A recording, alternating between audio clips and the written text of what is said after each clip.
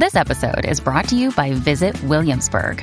In Williamsburg, Virginia, there's never too much of a good thing. Whether you're a foodie, a golfer, a history buff, a shopaholic, an outdoor enthusiast, or a thrill seeker, you'll find what you came for here and more.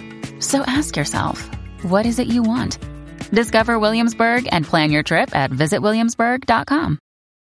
When you need mealtime inspiration, it's worth shopping Kroger, where you'll find over 30,000 mouth-watering choices that excite your inner foodie. And no matter what tasty choice you make, you'll enjoy our everyday low prices, plus extra ways to save, like digital coupons worth over $600 each week. You can also save up to $1 off per gallon at the pump with fuel points. More savings and more inspiring flavors make shopping Kroger worth it every time. Kroger, fresh for everyone. Fuel restrictions apply.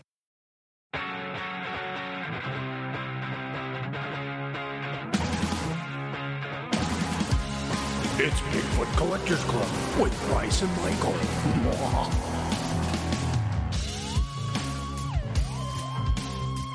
I know a ghost story or two.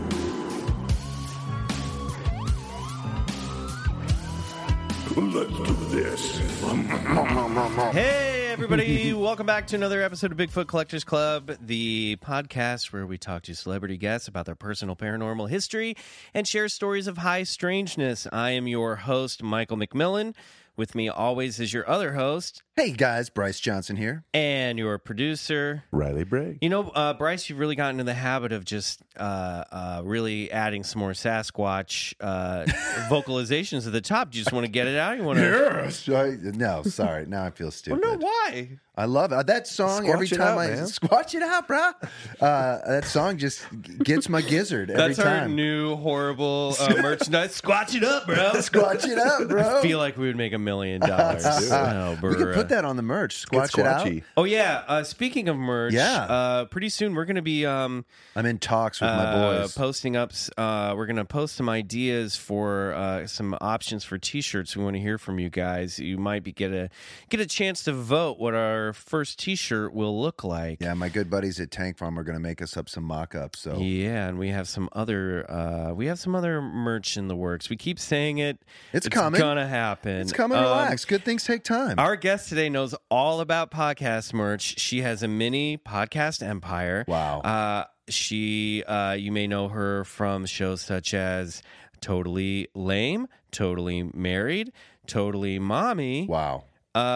There's a spinoff, not including her, called Totally Beverages and Sometimes Hot Sauce. Awesome. And she's a writer on the hit True TV show. True TV, correct? Yeah. Oh, God, I had a panic there for a moment. I'm sorry. Ladies and gentlemen, it's part one of our Totally Lame two-parter. Please welcome Elizabeth Laime. Yeah! Hey! Hi. Oh my gosh, what an intro. Oh man, I'm nervous today. I'm nervous. Why? You shouldn't be. I know, but you pro you. I think that you were your show is maybe one of the first podcasts I was ever on. Aww. And I was on it because I wrote you asking if I could be. Oh, that's amazing. I had to loser. No. I had forgotten that. I was certain that we had asked you on, and then you reminded me recently. I self-promoted. She's like, you were the only guest to actually write to be on. No, I love it. And now we've become friends, and you are part of the Totally Lame fam. Oh, man, I love that awesome. show. So Totally Lame was your first podcast you did for a number of years. Mm-hmm. And then you guys branched off, did some spinoffs. At one point, talk about, man, we have a hard enough time putting up one episode a week. I mean, not really. It's fun. But at one point, you and your husband, Andy, were putting out 5 episodes of different shows Holy a Mac. week. Like one a day? No, I think at max, please, we did 4. I think we were doing 3 or 4. Because there was a period where you were doing Totally Lame, 2 episodes of Totally Married. What were we doing? Totally Mommy, and then he was doing T-Bash.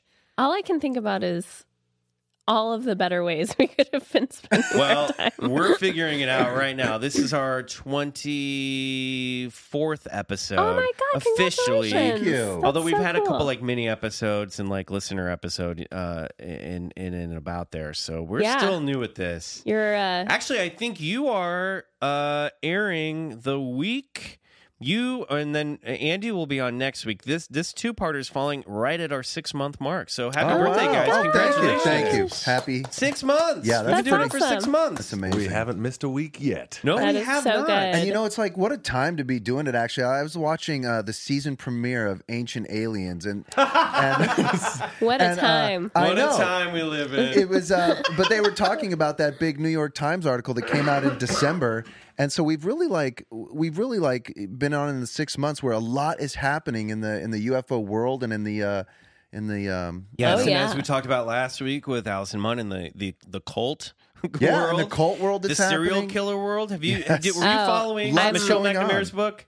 Well, the whole Golden State Killer thing has I've been riveted. That's fascinating. I also wanted to tell you, just to tee up and get any listeners excited. Andy is a cult. He's very expert. No, I wouldn't say expert, but he majored in sociology. Oh, wow. And at the University of Montana, and his favorite professor there is one of 2 people who infiltrated Heaven's Gate. No way.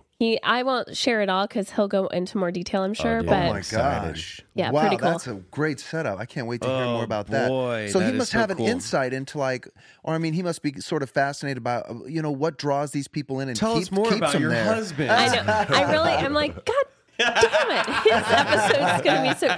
Harry told me this morning we have a couple of ghost stories, and he was like, you better not. They're kind of more his. And so he's really throttled me here. You're gonna be fine. Right. You're gonna be golden. I know. I got a good feeling about you as a guest. Great. I've, as I said, I've been listening to your shows for years. I think it actually was the first episode. Speaking of Michelle McNamara, was Patton Oswalt's episode. That's how I discovered your podcast, because I was in the days when I see it too. There's clearly people, and tell me if this still happens on Totally Lame. But there's clearly listeners who just follow wherever that celebrity, wherever they show up, but may not listen to the show beyond that. So like we've gotten hit, like Paul F. Tompkins was on our show, of course, and like everyone who listens to everything Paul F. Tompkins does, they show up, they listen to his episode. We hope they stick around. They don't always, you know. But I listened for Patton Oswalt, and I stayed for Liz and Andy. Stuck around to the point where I it's what happens with podcasts, and yours was like really the first one that I got really into. The crazy thing that happens, and this was all around the time when like Twitter was taking off, and people were actually like meeting people. This is when social media was actually still social, right? You know, where I was like, oh, I have actually made. There was like a little window of time where I actually made friends with people off Twitter and through podcasts. But I think I emailed you, and I was like, hi, I'm an actor. I love this show. I would love to come be on the show. And I remember you wrote back, I love that. Oh wow! And I was like, oh god. I creeped them out. No. Because at the time we also watched True Blood. So imagine me getting that email and being like, what? Yeah. Oh, that's kind of cool. Then. Yeah, It's the totally. most. I love your show. I love you guys. That's really sweet. So God, I wish everything worked like that. You know. I know. Hey, I love your TV show. Can I be on it? Sure. Please? Yeah. Before we move on with getting into Elizabeth's world, we have some. Beep, beep, beep, bing. BCC News. A search is underway for Bigfoot in Lee's Summit, Missouri. Hey-o. Near Kansas City, where I grew up, and not too far from St. Louis. Were you Ladue? Where were you from? Ladue. Yeah, Ladue. That's where my buddy, shout out Mark Silverberg, grew up.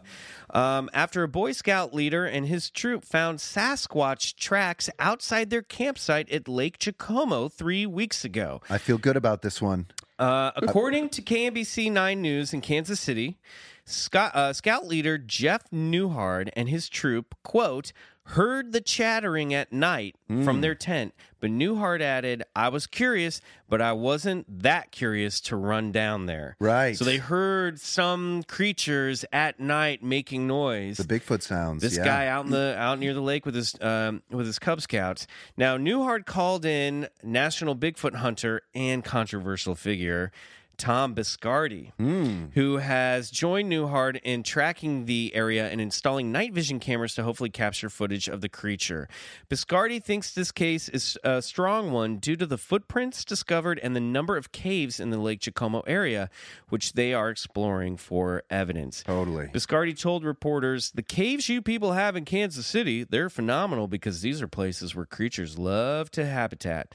BCC will be keeping an eye on this story for further developments. Wow, very interesting. Now, Dave Keith, a friend of ours who's also from Kansas City, he pointed out that Tom Biscardi was the Bigfoot hunter that came under some heat a couple years ago. Which one doesn't? Well, I guess he was charging admission to see a Bigfoot corpse that was proven to be a hoax. Yeah, that's... Coast to Coast won't have him on the air anymore. Right, I remember So this. I don't know if this scout leader just probably Googled Bigfoot hunter, I'm sure, and this was one of the first ones that came up. But he's looking to get back in good graces. Yeah, might want to look at the third entry down. Strong recommendation. Because the second one is probably... Good call. Yeah. So good luck. I hope this doesn't turn into... I hope he doesn't take over the... But how true is that? I mean, you're in your tent at night and you hear something, and even if you're like, okay, I'm not a big Bigfoot believer, but something is out there making noise. Oh, you hear a large animal. I remember one time... I'm not going out there. We took a road trip. Some buddies and me took a road trip up to... You know Brian Steele, actually. Yes, yeah. So it was me and Steele and our buddy Holt and our friend Brian Carlin. Holt Bailey? Holt Bailey. Oh, yeah. We got to get them on the show, too. We took a road trip up to Vancouver, and we stopped over in this little seaside town in Oregon to stay the night. And we had talked about maybe camping somewhere along there, but we pulled into a motel, and they did not have a room. It was just like the Nativity story. No room at the inn. And we asked if we should camp, and he said, no, you don't want to camp in this area. And I said, why? And he's like, there's mountain lions. And we're like, oh, okay. And I shit you not, I walked out. We were in that little, like, when you pull up to a motel, and there's that little, like, little covering. Thank you. And I walked in front of the car. The headlights were on. I sat down on the driver's side. Holt was in the passenger side seat. And I looked up just in time to see the back half of a fucking mountain lion move into bushes through the headlights. Oh, my God. And I look over, and the guys, Steele and Carlin in the back, were not paying attention. Holt's eyes were, he's like, that was a puma. I was like, it was a mountain lion. He goes, it was a puma. I go, it was a mountain lion. Same thing. So we drove down to, there was a meteor shower that night. We drove down to the beach, and we all got up and were watching the meteor shower. And we were all kind of chilling, watching the skies. And then we heard this. And without saying a word, all four of us shot up and just like Chinese fire drill style, just got back, slam, got in the car and drove off. God. Yeah. So you hear in the dark those sounds. It doesn't matter if it's a Sasquatch or not.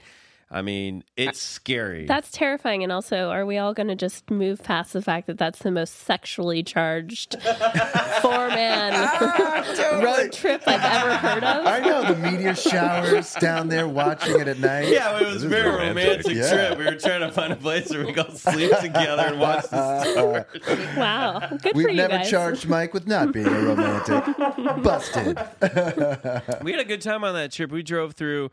When we get Steele and Holt on the show, we'll talk about it. But we drove through the redwoods and listened to some classic Coast to Coast Bigfoot stories. And that honeymoon sounds awesome. It was beautiful. Totally. Oh, yeah. You don't know about my secret gay marriage with four men?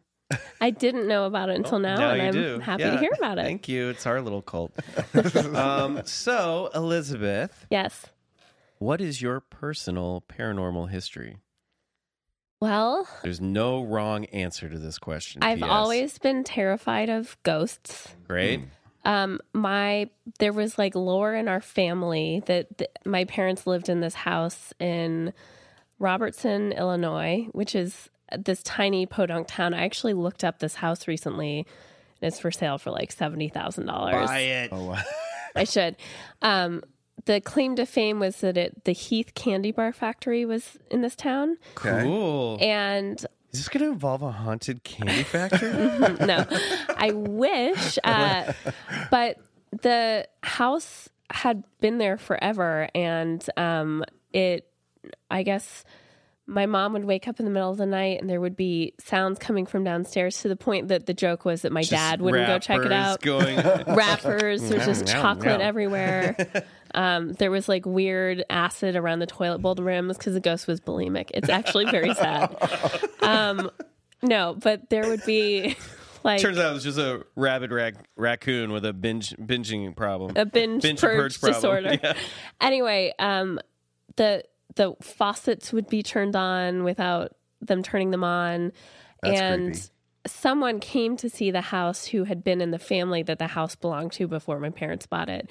They wanted to like see the house, and they said that people had seen the grandfather who had originally built the house like standing by the fireplace. And so then when my parents were moving and they were putting it for sale, my dad was upset with my mom because she had told everyone in town that this place was haunted and they couldn't sell it or whatever. Not good. Amazing. So, well, it is for sale, but it is extremely haunted. Yes. But let me show you the kitchen. But a steal of a deal for $70,000 or whatever it is now.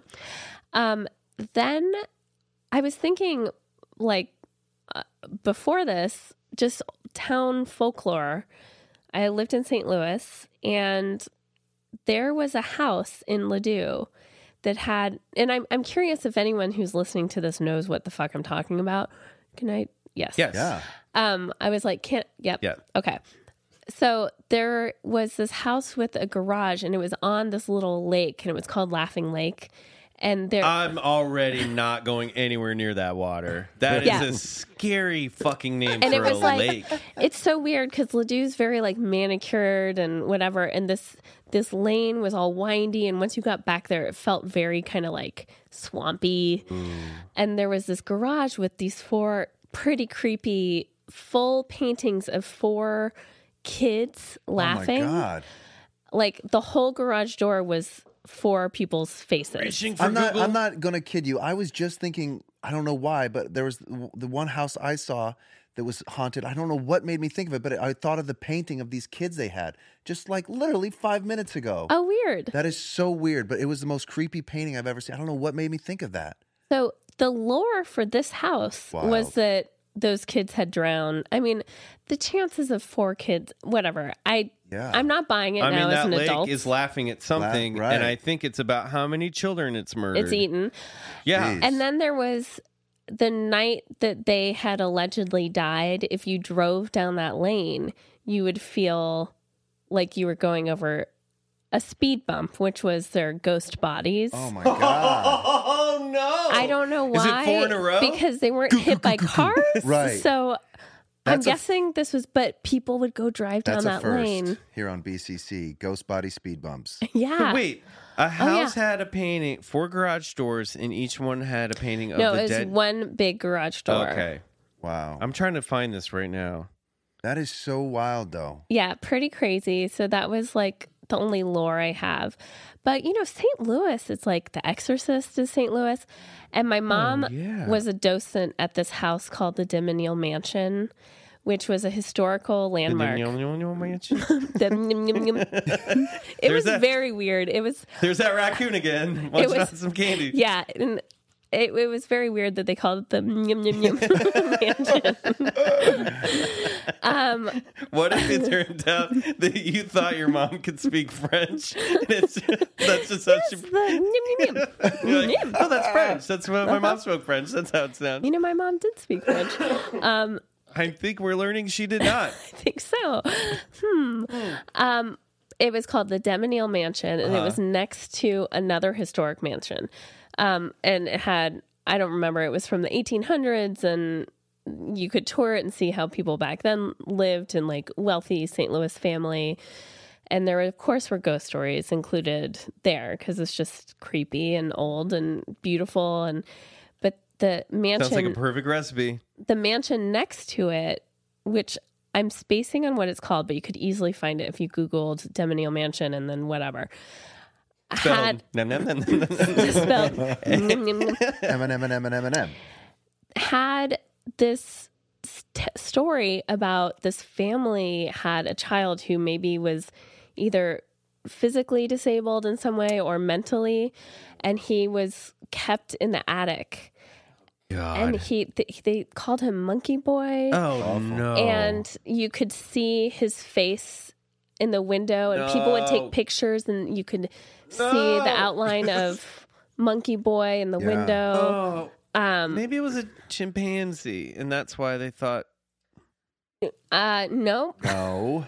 Even a chimpanzee chained in the attic is bad. This whole family was so plagued with travesty. It was like one of those things that it's a super wealthy old St. Louis family that just everything was awful for all of these people. And they treated, the way they treated the kid, You're saying obviously. rich white people are...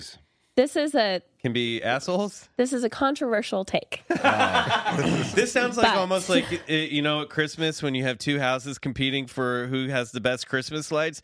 I feel like these two mansions were competing for which could be creepier. And they're like, well, we have a Monkey Boy. Yeah, it's true. And then my last thing, Oh, no. is, as you know, my parents have croaked. And so to speak. So they are buried in this historic cemetery in St. Louis, and it's beautiful. It's called Bellefontaine Cemetery. It's in like a very unsafe neighborhood, but it has all of these tombstones from wherever, and just walking around it is so fascinating. And you're seeing, and there's a brochure with all of these historical people who were buried there. And this isn't paranormal, but it's just interesting. This Demonil Mansion made me think of it. Yum, yum, yum. Sorry, that's the last time I'll do it. It's my fault. I started it. This woman who was like touted the most beautiful woman in the country, or at least in St. Louis. She was in her early 20s, and she had the burden of beauty and then having to like live up to that. She started dosing herself with arsenic because it made your skin really pale. And that was the thing back then. And she killed herself by her system built up so much arsenic. So she had to take more and more arsenic to remain as pale and beautiful as she needed to be to keep the throne of the most beautiful woman. And this is like some grim fairy tale shit. Anyway, she died. She died when she was like 27, and she's buried there. She's like, now I'm a ghost, the most pale I can be. Most beautiful. But it made me, I was touring I was walking around the cemetery, and I was like, that's so fucked up. And then I was like, well, we do Botox, the shit that the Kardashians are putting their bodies through to look the way they look is so crazy. No, it's a billion dollar business focusing on, people's, kind of low self-image or it's anyway. A terrible thing. Now, when your parents croaked, your words, not mine, how did whose decision was it for them to be in to this? Die? I think it was Jesus. God's Michael. To be in this Gothic cemetery. How did do you have more family there? Well, no, I don't know, actually. They bought a bunch of plots, so that's where I'm going to be. Is that really? Not to brag. Really? If I want to, I guess. I don't know. I love that. We bought a bunch of plots, so we got one for you and your brother. And I wonder if you can sell that real estate back and make a buck you for sure can. But it's very beautiful. It's overlooking this little lake area with ducks and it's very picturesque, and it's a beautiful historic cemetery. I don't know why they picked there, but I think that at the time that they died, we still were really connected to St. Louis. Of course. So it made sense for them to be buried there, but now we have literally no connection to St. Louis, so it's a little strange that's where they be. All my family is buried in the same, my mom's side of the family's all in the same cemetery. Oh, that's back cool. In Kansas City, but we're going there. Let's go here. I've thought I don't know if I'd want to be, on one hand I'd be like, yeah, it'd be great to be with my relatives, but on the other hand I'm like, I don't know if I want to be buried in Kansas City. I might be I'd like to maybe have a burial at sea out in California or something. Yeah. I don't know. You're more of a forest lawn guy. Yeah. I think I'd rather be like scattered somewhere, Well, like the redwood forest. Yeah. They do that thing now. Not cremated, just scattered. Just chop me up and throw my. Well, Just chop them up. those mountain lions will come back and get you. Yeah, circle of life. I do think they have those like tree pods Yeah, now. There are those all are these great. cool ways That's to what be. That's what I want. was going to say Yeah. that. One I- of those little like fetal tree pods. Then Yeah. you worry Awesome. about what if my tree's the one that It's dies? like a Then they year-old could put tree, that right? tree. And then they put your the ashes within the soil of the tree, and you can actually plant the tree. Yes. And so then this tree becomes a living monument of Yeah. your life. I think that's a great Tree idea me. too. You can also be incorporated into coral. Like they make a thing that coral will then grow on. So, I don't know. They can do so many things with ashes these days. I know. You can get turned into a diamond. That's I have Yes, a friend. I've he, heard he that. and his wife, they're going to get turned into a diamond together. Right. Eventually. So that It's pretty cool. At the heart That of is a pretty star. Yeah. that's interesting. That I'm gonna be presumes a a lot of comet. stuff. They have to die around the same time. Well, I mean, I think or- you would just keep the ashes of the one until the other. and then the new wife's like, And then what if the, okay, what if the kids like? can I get in on this time? But then the kids are like, they're young. It's a romantic thought. Just let them hang. yeah. I won't let this Just go. give it to them. Life will beat them down. We'll settle not for letting cubic this one zirconia. slide. Fine. Gosh. But yeah, I think I would like to be someplace like I like the Redwoods idea where my kids could go and Right. think of me and have a nice experience. Yeah, you feel know? your presence as opposed to visiting a plot, perhaps. you Yeah. know? Riley, I would like you to encase my corpse in glass and hang it on the wall of the studio. Done. That's cool. But you have to promise to haunt it. Well, you know, For sure. there's that thing in science where it's like a lot of people are getting pretty creative with their remains now, but you know, maybe what's to say in 100 years that they wouldn't be able to take some of your bone marrow from your grave and perhaps bring you back to life, you know? And so it kind of eliminates that option when you You're go. talking Bryce? clone situation? Yeah, absolutely. Well, that's what, you know, as opposed to like going completely cremated where you're just dust. Let's say like in 200 years or something, we had the science wherewithal to actually like bring you back or something. I'm only saying this because my wife immediately was I'm like, into it. She Yeah, signed why us up not? to her. Was like, we're getting cremated. I was like, well, I don't know if that's what I want. She's like, well, I like already signed us up. cryogenics. Just like say like a Cryogenics. femur. Or just Some have your DNA cryogenics. saved so they could clone you and download But your what if they need some consciousness deep bone marrow? Let's, you know, what if they need more than just, I don't you know that marrow lasts. Yeah. You'd have to freeze it. Well, I mean, yeah, but they'd be able to pull from your. Maybe put you in amber like Jurassic Park Yeah, style. right. Yeah. Totally. Oh, encased in amber. There's a place. I'm just saying you're eliminating your options. I if know you- it's true. It's true. Cremation. I was worried about that too. If you were like, you know, you grew up pretty religious. Your folks were religious, right? Correct. Your mom was Yeah. Catholic. My dad was Catholic. My dad was Catholic too. My mom was Presbyterian. My mom was But my dad was Methodist and then lapsed. changed to a Catholic just Okay. to, you know, make it look Spice good on it up. paper. Yeah. I always used to be like, but if you're cremated, then you can't rise from the grave like a zombie on That's what I'm Judgment talking Day. about. But I also there's a place in Kansas City, not Kansas City, in Kansas, out on 70 freeway, off the 70, called the Garden of Eden, which is this artist created this giant concrete sculpture garden, sort of like a lower rent Coral Castle. And you can go, he buried himself. The wife put him there in glass. You can go see his glass tomb and see the waxy corpse of the artist there. It's like a really cool. Wow. That's See, kind that of a stuff's cool way to fun. do it, you That's know? fun. I saw Chairman Mao in China. He's in a glass. Yeah, Lenin's case. in glass wow. too, isn't Right. Pretty he? wild. Yeah. So maybe this guy was also a communist. I don't know. What do you guys think ghosts are? Great question. excellent Well, you question. know what? Let's ask you first. Let's throw that right back in your face. What do you think ghosts are? Oof. I don't know because I don't know that I just don't love the idea of a soul or spirit getting stuck and like Right. not knowing what's going on. I kind of think that that's the deal. Like Yes. we're all idiots here and Yeah. then you move on to what's next and you like know what the deal is. Right. A soul's purgatory, so to speak. Yeah, so I don't love that and I don't know. I think that possibly like our limited understanding of space and time is so big that speaking our language, baby. That's like a glitch. Yeah. That actually the soul has moved on, but this is like some weird.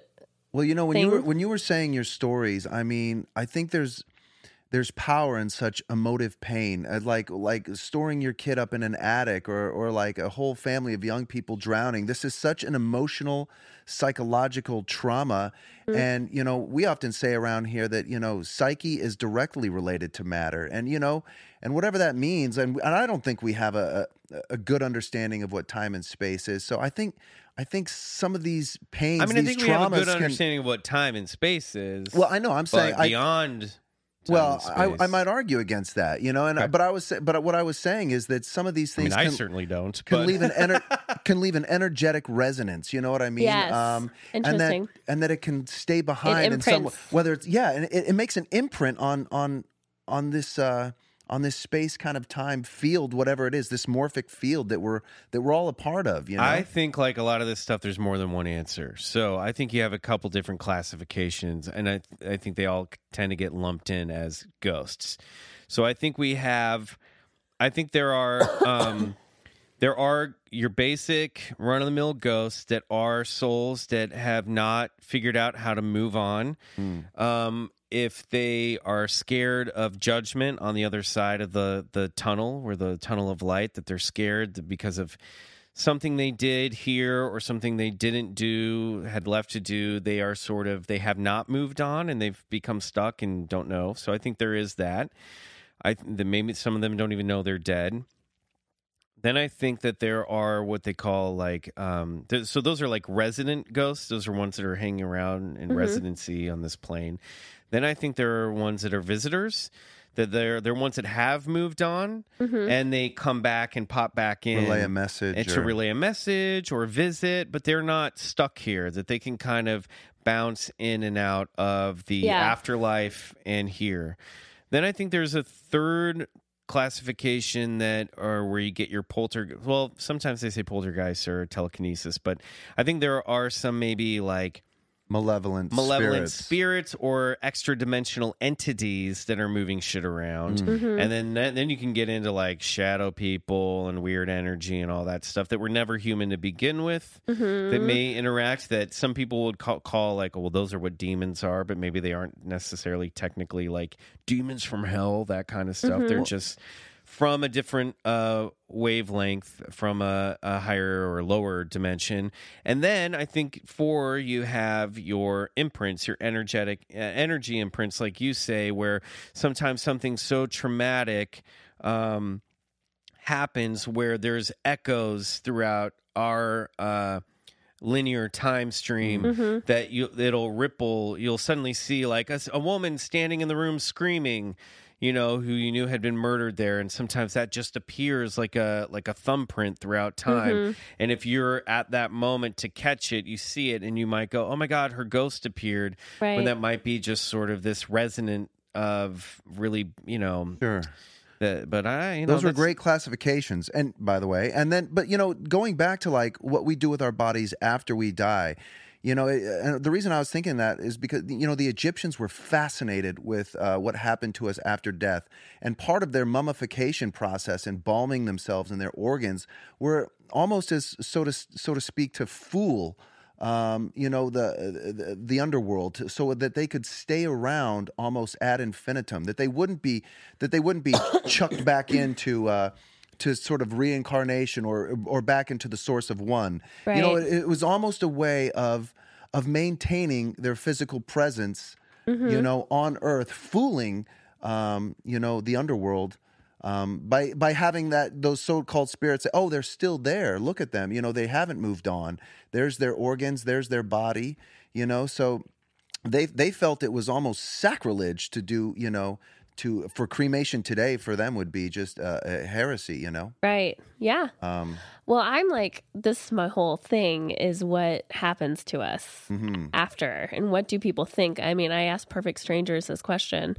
And I know that no one knows is the thing, but yet I still want someone to convince me that they know. Yeah. But I've had messages sent to me, not via apparition, but things that feel pretty undeniable to me and, you know, kind of make me feel like there is something bigger, or there's something beyond this. And I think we're the dum-dums. And I also think we like take everything way too seriously. And I think this is like a weird just moment for I often think ourselves. about it as like that that our lives, our existence, and the reality that we live in here on Earth within this universal time-space structure, it is almost like a very and I think maybe you've touched upon this in Totally Married a little bit, maybe, but it is almost like a complex, not what's the word? It's not an experiment necessarily, but it is almost like when you play a video game where, and we're getting there close. We've talked about like virtual reality, you know, where the game player is controlling it, you know, but you know, when you play a video game, you can lose yourself in that game. You're in an avatar's experience. Yeah, and I think that maybe what we are is our bodies, our avatars for this reality, for souls that come from a higher dimension, consciousness that comes from a higher dimension. Yeah. And that when we are born into these flesh, you know, flesh houses. Yeah, meat suits. Meat suits. And we are diving down into the third dimension. And with that comes all the rules of experiencing the third dimension, which is pain, suffering, pleasure, ecstasy, creation, destruction, all of it. Mm-hmm. And sort of that the choice that we make, if there's a choice, and I tend to think that our consciousness maybe does precede our existence here on Earth, that we go, I'm going in, and part of what happens when you drop down into the third dimension in your meat suit and you're shot out of your mother's womb, you forget. Because of the fact that we're dropping into a lower dimension from a higher dimension, you forget where you come from. And that's part of the experience. And it's no different to me than when it's a richer, far more complex, far more mysterious version of like losing yourself in a book, losing yourself in a film or a video game. And I think that what happens is whenever this ends, we are shot back up we wake back up in that higher dimension that we came from. Wouldn't that be nice? And we're like, oh, fuck, right. Oh, hey, yeah, Elizabeth, I do think that. I think I like that, Michael. You know what I mean? And then you can go, and because time and space is different, and when we talk about eternity, when they say that the eternal life, well, that exists outside of space-time. So it's like a thing where when you, quote unquote, when you die and you go to the afterlife, everyone, you know, they say everyone you ever know or loved is there. They're all in that realm, like whether they're alive or dead yet here on Earth, like, oh, there's my daughter, there's my son, and they're here too. They've always been here. We've always been here. That's kind of what the ending of Lost was really about. And then you can go, you can go. Well, sorry, now I lost people, but so to speak. But you could turn to Andy and go, hey, do you want to jump back down in there this time? How about you be grandma and I'll be grandpa, or you know what I mean? Right. And you can go, hey, you know what? Let's go experience what it's like to be a settler on the Oregon Trail. That's gonna suck. Yeah, but fuck it. We've got all of eternity. Let's do this. How else are we going to experience what this is? That's giving our soul a lot of rope to work with, I got to tell you. Yeah, and I think that there's something that comes from it. I think it feeds our consciousness, it feeds our soul, it feeds our empathy. But I think that the risk you take when you do this is you can lose yourself in it. And I think that we need to constantly remind ourselves, guys, this, like you said, this isn't it. This isn't all of it. And it's tough, and I think that when we go, you know, then you get into some really however, this model, you get into some really complex moral quandaries, which I think we don't understand necessarily. Because if this model is true, then does that mean that it's okay to be a serial killer, for example, where you're just running through the simulation, killing people and causing harm and destruction? I don't think so. I think that's damaging. Because I think wherever we come from is real, but this is also real. And I think the lesson here is to learn love, kindness, empathy. You know, Joseph Campbell asked that same question to this guru in India, and he brought up that same point. He said, listen, if this is all just for us here as experiential, why can't I just do whatever I want? And the guru said to him, for you and I, we choose different.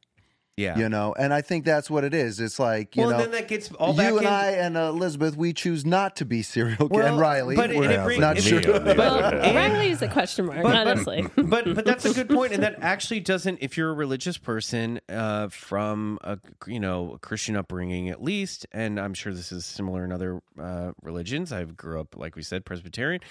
But you hear about God's will, like God granted us free will to make these choices, right? So it kind of feeds back into that it doesn't contradict that this is a simulation, that we are given room to do whatever we want. And you're right, we choose not to do that because it is harmful and it's destructive and it does cause pain. Now, what the punishment is for that afterwards, I don't know. Does it diminish the consciousness? Is it possible that if you come down here in this reality and you choose to be a fucking monster, well, it's possible that it could eradicate your soul and consciousness, and that you may not be able to return back to where we came from? Yeah. Some would argue that we need, I don't know. These are the big questions. Some would argue that we need the dark to experience the light. You know, so many people say, well, what about Hitler? Would he go to heaven, or would he get to experience that? And and some would say that, like, hey, if we don't acknowledge and recognize, the dark that's in this world, we can never experience the opposite of that, Well, yeah. And so how can you know what's good if you've never experienced or had the recognition of what is evil? We need both. There's a balance. There's a yin and yang here. Was Hitler a real person, or was he, in this scenario, or was he like a computer program? Was he a CPU? Was he part of the program that was challenging us? You're really going into the simulation. You know what I mean? I mean, maybe when some people go, there was no soul, he was soulless. Maybe there are humans that we encounter in this simulation that are they're part of the program and aren't like us. I think that could be, and I think something horrible happened to him. Yeah, you don't want to take away from... at some point in time when he was young, probably, and that whatever damage was done, maybe his soul moved on or whatever. I was sitting next to this old guy on an airplane. Yeah, because you don't want to take away the accountability for what he did as a human being. No. So I know this is all difficult stuff. Yeah. I was sitting on a plane next to this older guy who happens to be an actor. We were talking, and he had, I don't know, all these wild stories and all this great wisdom, and he was very Christian. And I just found that interesting because he's been in Hollywood for a long time, and you don't encounter that many like true blue Christian dudes. And I was like, when I just think about all of this horrible stuff in the world, and so much of it is actually created by religion, and like, how do you justify that there is this God who is like all powerful and then allows that? And he was like, well, now this was like I don't know what I think about this, but it's interesting to me. He said, it's said in my mind, the angels, not that they have jealousy or envy, but they look upon a human's experience with kind of a nostalgia, because humans have the power and freedom of choice. Where angels are, there's no choice. Everything just is. And where humans are, there's choice, and there is only choice because there is evil. Like what you're saying, the light and the dark the light can't exist without the dark, and choice doesn't exist. And I think that there is, of course, in the Christian mindset, it's like you're trying to achieve something in order to be with God. Lean to the light. Yeah. Yeah. Darkness, but I thought that was interesting. Rises and light to meet it. Yeah. So you're God. No, yeah. Supreme Leader Snoke. Well, I got a brain teaser on this this topic. That is fascinating, though, and that's real quick. That's why supposedly Lucifer rebelled, the Lightbringer, because he was like, "Well, I want choice. I want that free will." That I think I'm paraphrasing. He was God's favorite angel. He was God's favorite angel, and he was like. And Lucifer and Satan are not necessarily the same entity. That was sort of, they were compressed over time. I think you've got it wrong. What happened is probably Lucifer was watching. No, God created man, and God said, "This is my most magnificent creation. I want all the angels to worship man." And Lucifer said, "I can't do it." I worship you. Yeah, I worship you. You're the most amazing creation there is. You're God. How could you have me worship man? I won't do it. And so he was cast out of heaven, and he took, I think that's more He took a left-hand turn on Mulholland. He took a left-hand turn. He went down. And he said, I won't do it. I won't worship man over God, over you, my creator. I can't do it. That's right. And so he was banished, along with his, and he took a squad with him, and his, and away they went, What were you going to say, Riley? Well, so building and now on this we have pornography. Thanks, Lucifer. So, okay, on this whole idea, assuming that we eventually work out the way to digitally preserve consciousness, so in that case, that's a big assumption, but I think that we will do it personally. I'm with you. But assuming we do down the line, if you then choose to do that and not die, are you trapping yourself in this realm? Yeah. Or are you transcending death? Well, this goes into the law of like battling nature and the law of nature. Or let's say this: what if this reality is started? What if this is a byproduct of a species or of people or humanoids or whatever that learned how to do that eons ago, and we're a simulation within a simulation within a simulation within a simulation within a simulation. Yeah. You know what I mean? And then we're just perpetuating it going in infinity. Yeah. That's no good. Because we could eventually look at these different Riley's like, yes. And I'm like, and she's no. like, I know. All right, well, we should take a quick break, and when we come back, I think it's time for High Strangeness. Yeah, that was some deep shit. That was fun, though. High Strangeness up next.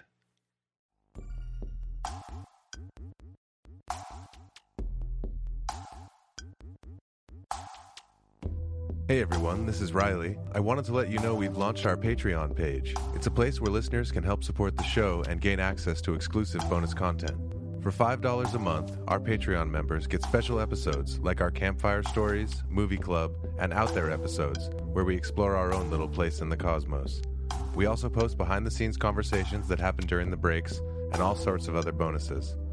We put a lot of love into these episodes, and we make a lot of them. They're a deeper level of the show where we expand on ideas and concepts from our main feed. Our weekly show will of course always remain free, but for $5 a month, our Patreon members will gain full access to the inner sanctum of the BCC. We hope you'll join us there. That's patreon.com/Bigfoot Collectors Club. And thanks for listening.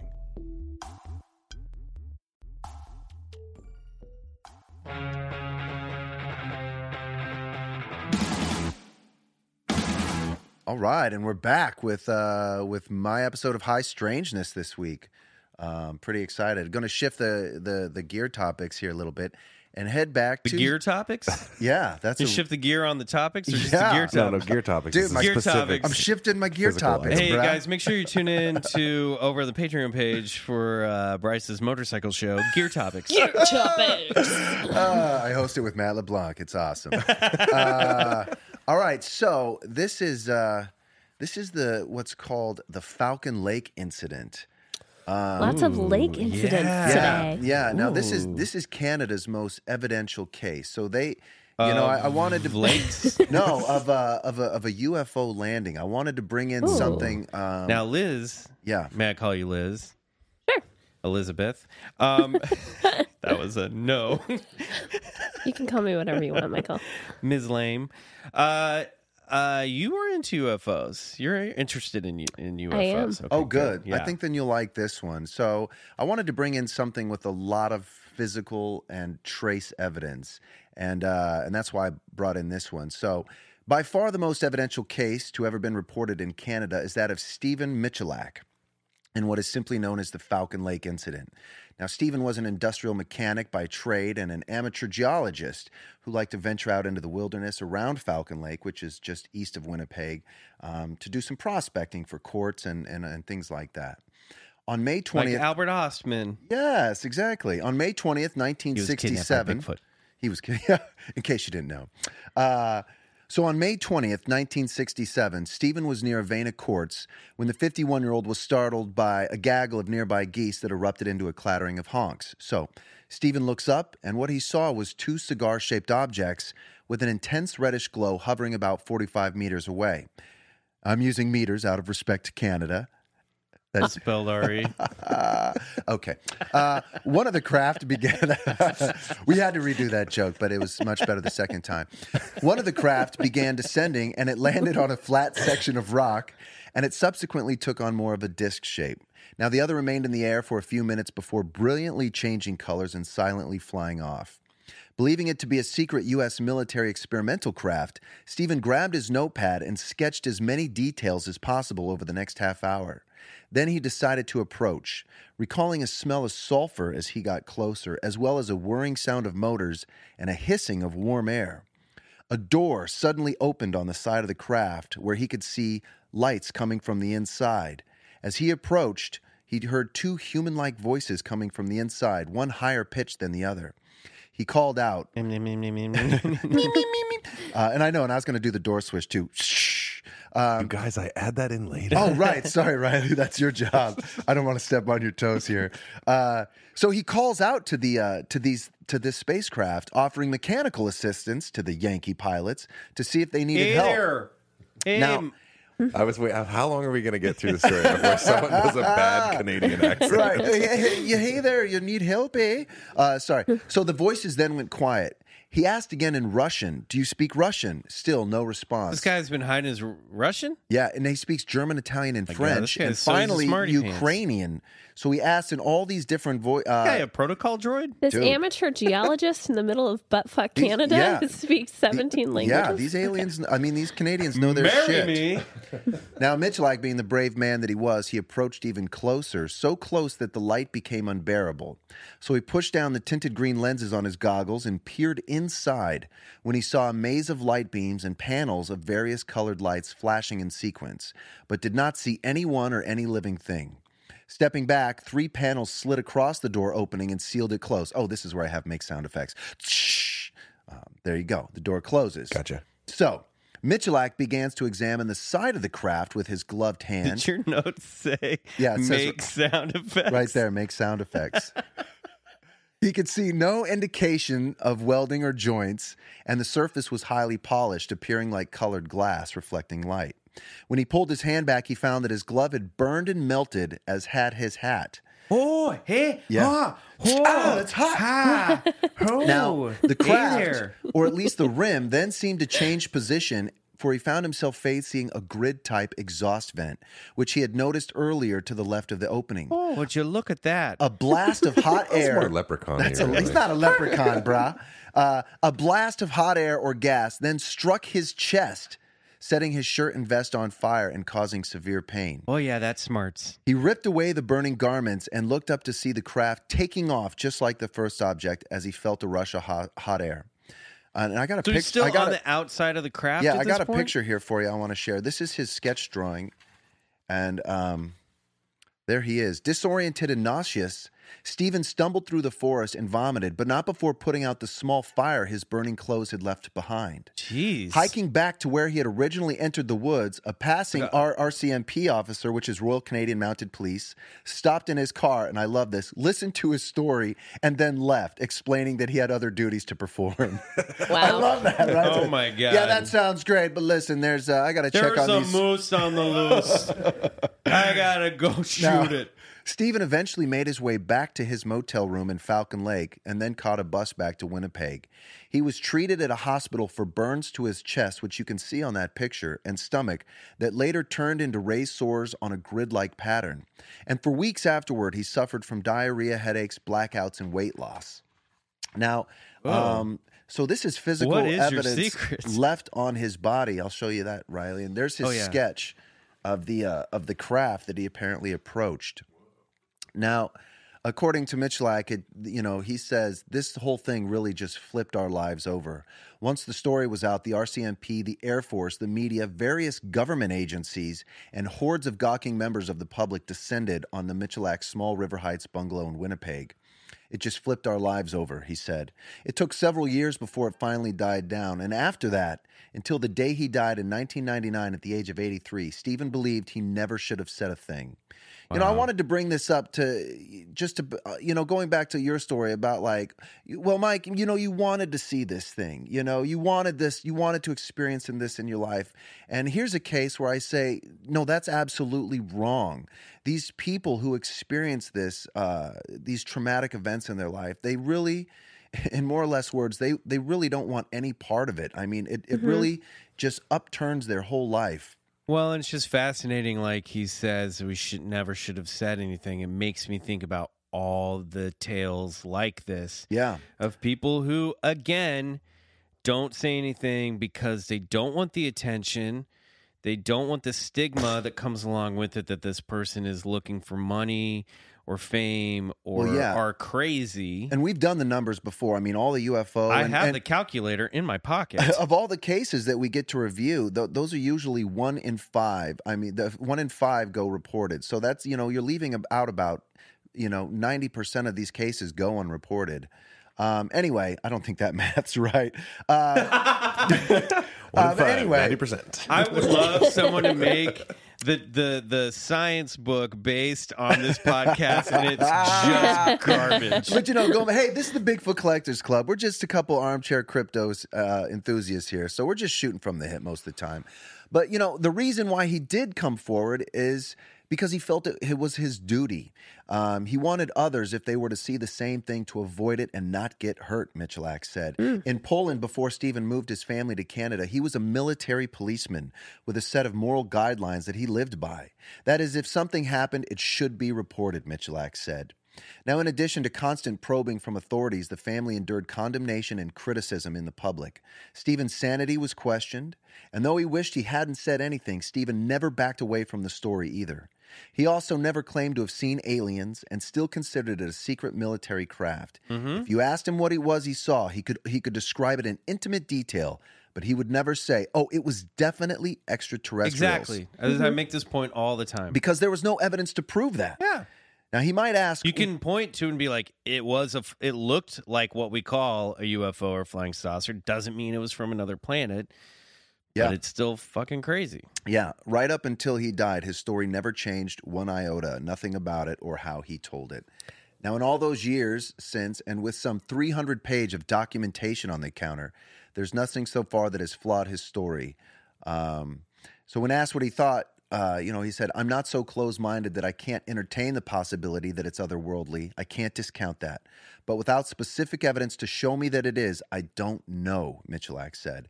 What I can tell you is that I'm an aviation fanatic, a huge aviation buff, and I'm very familiar with how aviation technology has advanced in the past 50 years.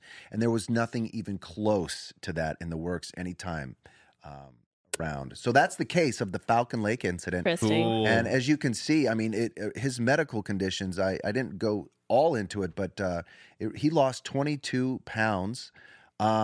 And they sent tests to radiologists all across Canada and America, and they found it similar, some of those findings of what it would be like it being exposed to extreme gamma radiation. So this isn't just like him, marking up his body. He was blasted with this hot, air, whatever it was, sulfuric air. And as you could see on his sketch, if you're listening, just Google Falcon Lake incident. It'll be on our Instagram. And we'll put them up on our social media page. But in his drawing right there, you can see the vents. But it's a fascinating case. And not only that, the case was intensely investigated by a number of levels of government. And the official conclusion, even from the United States Air Force, was that the case was unexplained. Now, here's another... Was that through the Freedom of Information Act? Where was that? I'm not sure. This is from a book on a guy named Rutowski, and that his son compiled together. Now, here's what's really interesting. Items were later retrieved from the encounter site. They went back about a year later, including, this was before Stefan's glove and shirt, and they some found tools. a cute little alien with a speak and say. Right? No. And a pot and a sunflower in a Mike, pot. I love Michael. Always throws me off my story. No. It wasn't fun. that. So they went back to the landing site, and there was a circle. Grandpa Bryce confused. Stop! I'm trying to tell this story now. Kids? You darn kids are always getting me all confused. Where's your cane? So they go back and they find a 15 feet burn mark in diameter, devoid of the moss and vegetation growing, which is very common in a lot of like UFO landing cases. Soil samples were taken along with samples of his clothing were tested and deemed to be highly radioactive. Now, here's where it gets interesting. About a year later, investigators went back. Finally. And they found pieces of metal that were chipped out of cracks into the rock about a year after the incident. Now, the metal had somehow been melted into the cracks of the rock. It was in the shape of a W. Many of the items have long since been lost as they were transferred through various authorities and agencies. However, Rutowski and Michalak's son still have one of the pieces of metal, which remains radioactive. Wow. And that's the story. So there's lots of... I hadn't heard this one. That's cool. So or if I had, one. I have forgotten it. A mountain of evidence. Wow. Mountain of A evidence. very credible witness. Sure. Okay, well, when we come back, you know what time it is. It's time for Elizabeth to explain what the hell was that.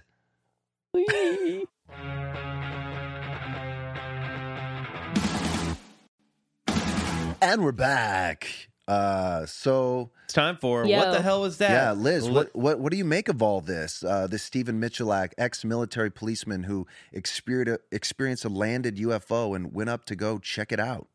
Well, first of all, my first instinct is that, I wish there had been someone else there because I think a lot can happen to your brain given like he's near a quarry. We don't know what is going on with the earth. Like I think that it is very possible, and he has this military training that like maybe he was flashing back to something. I don't know. Then you get into the radiation stuff at the end, and I'm like, that, I don't not believe that his experience is real, but I also, because it was just him, I'm also like, it is also possible that this was something that happened to his brain, that he blacked out. You make a valid point. I mean, if he'd been blasted with something that made him that ill, then it could have also affected his memory of the event. Right. So those are the options to me. And I also wanted to say, given the like radiation and stuff, I don't think this is the case. But when, however long ago it was, I was driving home. My daughter Teddy's in the car. She's facing backwards. It was in December. And all the Christmas lights were up. And she was like, Mommy, I see a rocket ship that's going to space. And I was like, oh, ha, ha, ha, or whatever. That's cool. And we kept going. She kept talking about it. Didn't stop. We're driving for blocks. And I finally get out. And I get out of the car and I look up and it's the Falcon X. The SpaceX, Right, yeah. That I was like, and all of our neighbors are outside looking up. I literally was like, here it is. That's a great case study, yeah. Here it is. This is happening. And of course I was like, honey, you weren't wrong. Like, Right, there's, and I screamed for Andy to come out. Everyone's filming it. Riley called me immediately. Yeah, it was. I was really like, I was in Hollywood. The whole city stopped. Everyone was just. It wasn't even, it's not like what's this weird shaped thing. The way it was glowing was otherworldly. It looked almost like a biological entity in the sky. Crazy. Yes, it looked like a jellyfish. huge sea. Yeah, yes, yeah, exactly. yeah, And totally the thought the same glowing it thing. did. I mean, my mind was blown. And of course, within 5 minutes online, it's like everyone's throwing out around Falcon X like we knew what the fuck this was. But I feel like 50 years ago, had this happened, all of these people who saw this, who couldn't figure out what it was or whatever, would have just been like, I saw a UFO. Right. And there's no, would have been like, I saw a UFO. But there's a difference between what you described, yes, even without Twitter, yeah, and somebody saying that they approached a physical craft that landed, that they witnessed for a half hour before he approached. yes, for sure. Now, we're taking his word for it, obviously. Mm-hmm. But at what point do we just say, well, we're going to ignore this because of what you're saying it is? We're going to ignore. I mean, at some point we have to go. Like okay, that RCMP officer who was like, "That sounds great, buddy, but listen." Yeah. I mean, at some That's point, another thing. Why the officer would leave someone who had just had his clothes on fire? Yeah, that was weird. And had this. I don't doubt that he experienced this. Maybe he would have thought, he could have, like, people, just some person coming out of the woods disoriented and like, oh, this, happens a lot. These people that are, I don't know. And did that man, did they ever track down that officer? I don't know. I just thought that was an interesting part of the story. It's super interesting, but it almost makes me feel like it's a little easier to discount, like the way I'm hearing the story. And again, I think that he thinks it's very true to him, and I think it probably felt very real. I don't know if I believe anymore that it was this ship that came and the experience happened in real time and space versus like something that happened to him in his head. It's just funny that we hear stories like this, and because they are so unbelievable, we will just discount. Well, it's very easy to discount. I mean, if this guy were to be like, I saw something, like I saw, I don't know, a bear or something. We're like, of course you did. You know what I mean? Mm-hmm. And he could just be as easily lying about seeing a bear or hunting a bear. I mean, I don't know. I mean, people can lie about anything. It's just funny that we tend to, and I'm trying to grasp to put this thought together. It's just funny that we'll just, and I'm not putting this on you, Elizabeth. I mean, this is true with each one of these cases in terms of just being a skeptic, because it's so outlandish. We just go, no. But at what point can we go, well, we should take this guy's word for it and what he saw. That's why I wanted to bring this one in. And his ability to explain what he saw. I think when there's two people. Yeah. To me, and we've had those cases. We've had those cases too, and those cases are just crazy. That's a good point. It brings back to what you were crazy in lore saying as well. And but that's why I wanted to bring this one in, is because looking at those grid marks left on his body, the investigators going back and finding a 15-foot circle of diameter of burn debris from like what you would describe a UFO taking off and leaving the vegetation burned below. That's not something... Scorch marks. Scorch marks. That's something very common within a lot of UFO landings. And towards the end, I'm like, okay. These things are tough because, look, there's arguable physical evidence. Period. That's what's going to keep the story credible. Mm-hmm. But it's also tough when we're sitting here and we're looking at black and white photographs and so much time has passed. It's very easy to write it off, or it's very easy to go, well, it must have happened because it's in a book. Yeah. The thing that sucks about a lot of these incidents is they're so far away from us in time now. A lot of these that we can't. It's difficult to go, no. You know what I mean? What's first caught me reading and researching this story, and it happens for everybody kind of seems to latch onto something. That seems a little weird. What for me was like sketching it for a half hour, the first thing he did. I was like, that's strange, Like a UFO lands and you take out your pen and notepad. I guess he was an aviation buff, but to sketch it, just a landing craft for a half an hour. And, he says that it changed shape. It went from a cigar to more of the disc shape that he sees in the sketching. Mm-hmm. And I thought that was strange to, spend that much time. But maybe that was really smart as an eyewitness to, take the time to sketch that. But I felt that's strange, too. It's weird. And I think clearly he had a methodical brain. I mean, he knew all these languages. I mean, I don't know. There's something about the way this guy... The fact that he is an aviation expert also, and that he does speak all of these languages, unless whatever it was targeted him for some reason because of this. Yeah. All of it, it is kind of but if there's physical evidence there, I don't believe it. Follow that thought through. Are you saying that maybe this is him making it up and sort of being designing his own UFO? I don't think he's making it up. I'm wondering if this was some sort of psychotic break, some sort of something happened in the earth. Matter. Yeah. Right. Whatever that scorch thing was, maybe there was some sort of like weird chemical reaction with something right there. We often talk on this show that we feel like sometimes these incidents require a witness.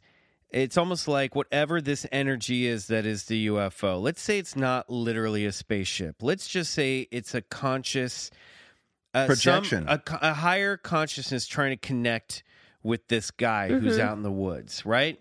And perhaps there's something that this amorphous consciousness that's coming through from a different dimension is able to tap into something about this guy's imagination that goes, oh, will appear as a ship because he has this stuff. And then it requires the user, in other words, to physically manifest itself and then be able to engage with the guy. Let's say 1,000 years ago, and it were a knight on his horse, maybe the entity would manifest itself as a dragon instead of a UFO in order to engage with it, right? So there's that as well. Maybe it's both. Maybe it is a type of psychotic break, which also happens to be a form of communication with a higher intelligence. Yeah, I mean, listen, you're not far off. You're not far off theoretically. Coming up with something for this, because what's so interesting about a lot of these cases is no one seems to know. I mean, a lot of people like to latch on to, the extraterrestrial hypothesis, which these are actual living beings from a different star system that have come down to visit and land their UFO right next to Stephen Michalak. We should count that out as a possibility, right? But I don't think that's the case here. Even if the case was this isn't. Yeah, no, you're absolutely right. And listen, Carl Jung in the you don't think this was a UFO from outer space? Oh, I definitely think it was a UFO. Do you think it came from another planet? I don't think it was extraterrestrial. No, I think it. Do you think it's military? No, absolutely not. I don't know what it is, Michael. You think it's closer to what we were just listen, describing? It said he looked in the craft, right, and he heard voices. He heard human-like voices. So obviously something's, like you said, playing with his, either it's like a psycho breakdown or something. He looks inside the craft. He gets a good look in the craft with his goggles. So he's able to peer inside the entire craft into what only he sees as zigzag light beams and sequencing light flashes. Nothing living. Right. So then automatically whatever's speaking is gone.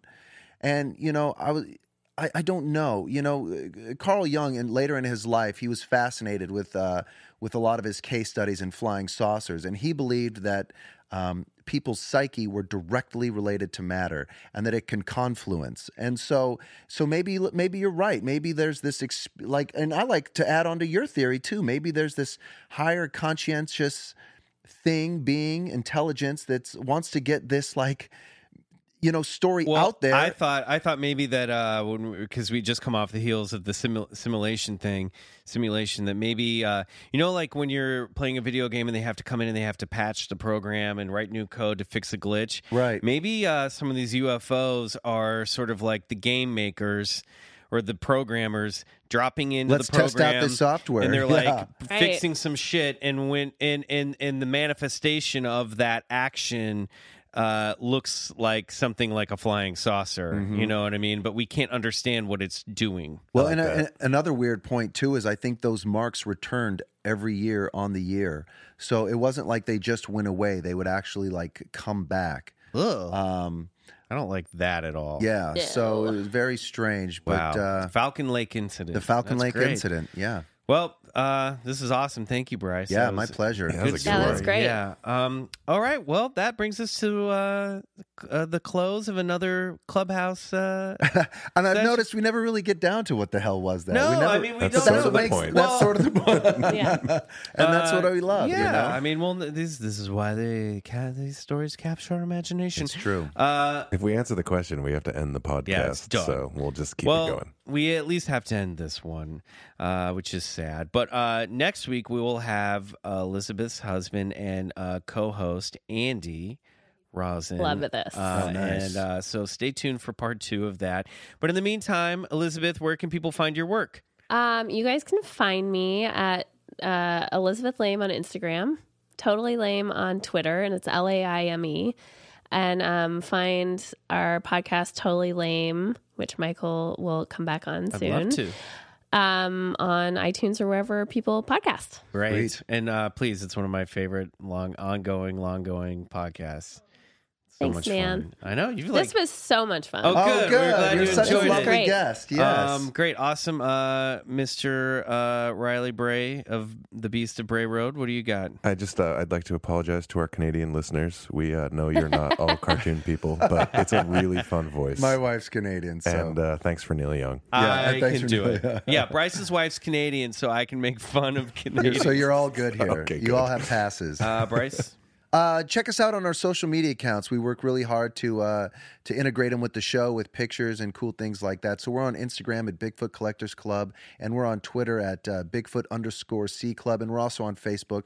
And a big shout out, if you want to check out more special episodes and content that we do, please check out our Patreon page, which you can find on patreon.com/Bigfoot Collectors Club. We also have been working to collate cool episodes on there. So if you like what we do for the price of a cup of coffee, subscribe to our Patreon page. That's great. Actually, that's a good plug. We'll announce we have our Maze episode on the Patreon. We're doing another Bigfoot Movie Club episode. This month's movie is going to be, I believe, the 1972 classic The Beast of Boggy Creek. The Legend of Boggy Creek. I was thinking Beast of Boggy Road. The Legend of Boggy Creek. Yes. So there's a book called The Beast of Boggy Creek. That's what. So The Legend of Boggy Creek. I found it on Amazon and DVD for like $6. If you want to order it, that's cool. I'm sure it's streaming. I'll post more information about that. But that episode should be dropping fairly soon, if not around the time of this episode. Yeah. And we've got a lot more. We have bonus conversations with certain guests sometimes. We do other bonus episodes. So we got a lot more content over there on the Patreon page. And while you're there, swing by Totally Lame and check out their Patreon campaign as well. That's so if you're nice. hell yeah. Thanks. I'm Thanks a for that patron. plug. I'm a patron. I'm going to know be you after are. today. Love it. So awesome. Thank you so much. As always, thanks to Riley Bray for his engineering and producing skills. We thank Sun Eaters for our song Come Alone, courtesy of Lotus Pool Records. And again, huge thanks to our guest, Elizabeth Laime. We love you. It's been a pleasure. We'll definitely have you back on the show in the future. So get some paranormal... Go find some ghosts. Don't worry. Thanks, everybody. Bye. Yeah, see ya next time.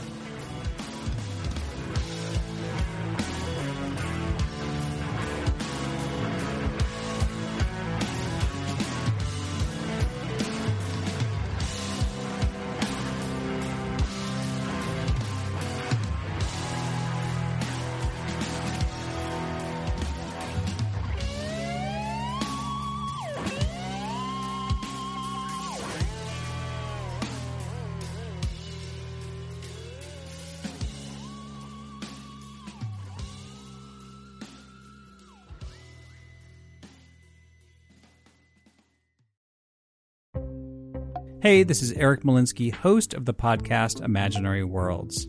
Each episode, I explore different sci-fi fantasy genres, talking with filmmakers, novelists, game designers, cosplayers, comic book artists, and anyone who works in the field of make-believe. I also look at the fan experience, asking, why do we suspend our disbelief? You can subscribe to Imaginary Worlds wherever you get your podcasts. Hey guys, Heather Ashley here, host of the Big Mad True Crime Podcast. If you're looking for a true crime podcast with all of the details and none of the small talk, you have found your people. Each week, we dive deep into a new case and learn everything there is to know, from getting to know the victim and the impact their case has had on those around them, to the investigation into what happened to them and who is or might be responsible. And if the bad guy looks like he might drink whiskey by a dumpster or has the social skills of an ogre, we say it because we were all thinking it anyway. As the name suggests, we get big mad over true crime, and I would love to have you join our incredible community of listeners with big hearts and zero time for small talk. Subscribe to Big Mad True Crime anywhere you listen to podcasts and listen to new episodes every single Monday.